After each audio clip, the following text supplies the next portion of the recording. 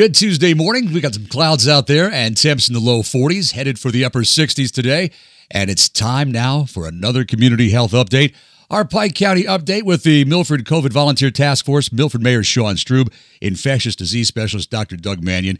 Good morning, guys. Hey, good morning, George. Morning, George. Good morning, Sean. Good morning, Dr. Doug. And how was your weekend? We had a great weekend. It was beautiful in Milford and people were out and about. It was a good weekend. You had a fantastic turnout for your event on Saturday with the Milford COVID Volunteer Task Force and volunteers doing a big cleanup. It was astonishing. For the last several years, we've had a cleanup day in the spring, and we'll get 15, 20, maybe one year we got 35 people. Well, this year, the Milford Enhancement Committee did it in partnership with the Milford Garden Club and the Milford Borough Shade Tree Commission. We had over 200 people show up Saturday morning at 9 o'clock, meeting in front of the community house. They got T-shirts and orange vests and rakes and bio bags and grass seed and mulch all over the borough, in the parks, in the commercial district. Business owners were coming out and giving people water and thanking them. It was just it was like a Norman Rockwell painting. When you see people in a community come together, crossing whatever divides they have, ideological or political, whatever it is, just to work together to kind of clean up and spruce up the place where we live, taking pride in the place where we live, was heartening. And then everybody gathered at the Ann Street Park for lunch, donated by the Dimmick and the Milford Diner, and Naked Bagel had provided us bagels, and the Hotel Faucher gave some lunch and had lunch. And people went home and they took vaccination signs. Let's Vax Pike County, the signs said. So those are popping up around the county as well, and we got a lot of them distributed Saturday. That's fantastic news to get that many people. And if I'm not mistaken, if my memory serves me correct, it was a little chilly Saturday morning, wasn't it? It was a little bit chilly, but when you're out there working, you forget that pretty quickly. The other thing to point out, of those 200 people, I'll bet at least 3/4 of them don't live in Milford Borough. Milford is a front door for the county. About 15 or 18,000 people have Milford as a mailing address. And we're proud that the county takes pride in Milford and cares about how it is kept. So that was also encouraging, seeing people from Dingman's Ferry and from Shahola, even Lackawaxen, coming to help with this effort. Yeah, absolutely. Just because you don't live in one certain spot. I mean, I don't live in downtown Honesdale. I don't live in downtown Hawley. I live in between, but I still take pride in that they're my local communities. So absolutely. Absolutely. All right, Doug. Dr. Doug, Sean, there was some great news, volunteers, people doing stuff for the community. All right, we're looking to hear something good from you. Yeah, so let's start with what I think is really good news. So Sean and I and the other members of the Milford COVID Relief Fund, in collaboration with the Pike County Commissioners, the Township of Milford and Milford Borough Council, have put together a free Moderna COVID vaccination clinic to occur tomorrow at the Roman Catholic Church, St. Pat's here in Milford. And we had 150 slots available, and all of those slots were filled within about 48 hours. Excellent. Which is great, which just goes to show you that if you make it easy, where people don't need to travel, don't need to take time off work, can actually register by phone and talk to a human being, there's an awful lot of pent-up demand for vaccine that we have to find more creative ways yet to tap. So we're partnering with all of those jurisdictions, the county, the township, the borough, to think of what we do next, to capitalize on this demand. Because there may be 10% of people who won't ever want to get vaccinated, but right now it's 60% of people haven't even tried to get vaccinated. And we have to alter that, or we're never going to get out of this pandemic. It's obvious. So that's a real ray of hope to me, that if we kind of change it up a bit, we had billboards, we had signs, we did radio programs, we did a whole bunch of outreach to businesses, to faith groups, and it all seems to have paid off, right? So much more to be done on that front, but it gives me a lot of hope. And that's against the backdrop where the numbers on the national level in terms of new people vaccinated per day is really kind of awful. So we've gone from 3.4 million doses a day to only 2.7 million doses a day. Now, Dr. Doug, let me ask you a question. Let me just jump in here. Decline. Let me just jump in here. You said 3.4 down to 2 point what? 7. 2.7. Do those figures, can they tell the difference between first doses and second doses? Because if they're second doses, it's really the same folks.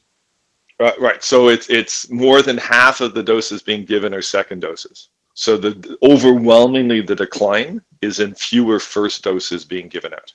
Okay, understood. Almost all of and that's what I mean, of course, it'd be terrible if people didn't get their second dose, but at least they got a dose. But most people show up for their second appointment, now over 90% based on local data, but fewer people are signing up to get their first dose, and that's really haunting. That means vaccines are just on the shelf waiting, and in some states, the usage is only 60%. So 60% of vaccines that have been allocated to states have been used. Here, it's closer to 85%, which is better. It should be, of course, closer to 100%. But that is a really bad trend that we need to fix pretty quickly. I do have some other good news, though, and that is that Pike County has gotten its act together at least a little bit, and we are no longer the worst of surrounding counties when it comes to new infections. In fact, we had the lowest rate among the Pocono counties. And second lowest amongst all the regional counties. Orange County, New York, has the lowest at 25 new cases per day on average per 100,000 population, and we're at 30. Monroe, though, is very high at 43, and they're seeing a bit of a spike. And Monroe County has a 15% PCR test positivity rate, which is astronomically high. So something going on in Monroe that we're hoping they're going to be able to get a handle on very quickly. The numbers that we were looking for, I remember when this all started, weren't we trying to be below 50 per 100,000 people for 14 days?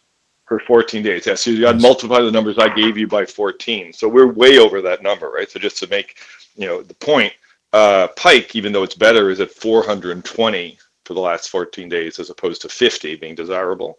Monroe is at 602. So, 12 times, Monroe's 12 times higher than where they want to be. We're 9 times higher than where we want to be, but at least we're going down. So going down is better than going up.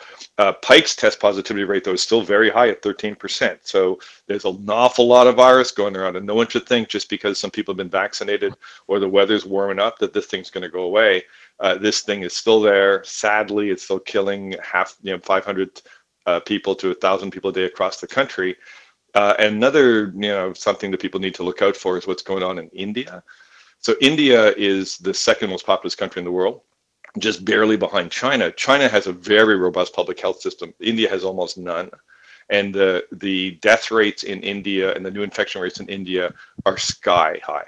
And we're going to see a disaster in India, a public health disaster in India that like we have never seen before. Why is this happening now? Why didn't this happen 6 months ago, 8 months ago? Wow, we're 14 months into this, and this is happening now. Why? It's a great question, and I don't have a great answer for it. There always had been quite a bit of transmission in India. Of course, they do have variants there that are propagating much more rapidly. Also, though, the testing there was very, very poor. And so, and testing even now is very poor. So the reason why we know things are going really, really bad there is a massive excess in unexplained deaths, which is all being ascribed to COVID. But if you look at what's, at the news on this, it is a terrible, terrible disaster, human disaster.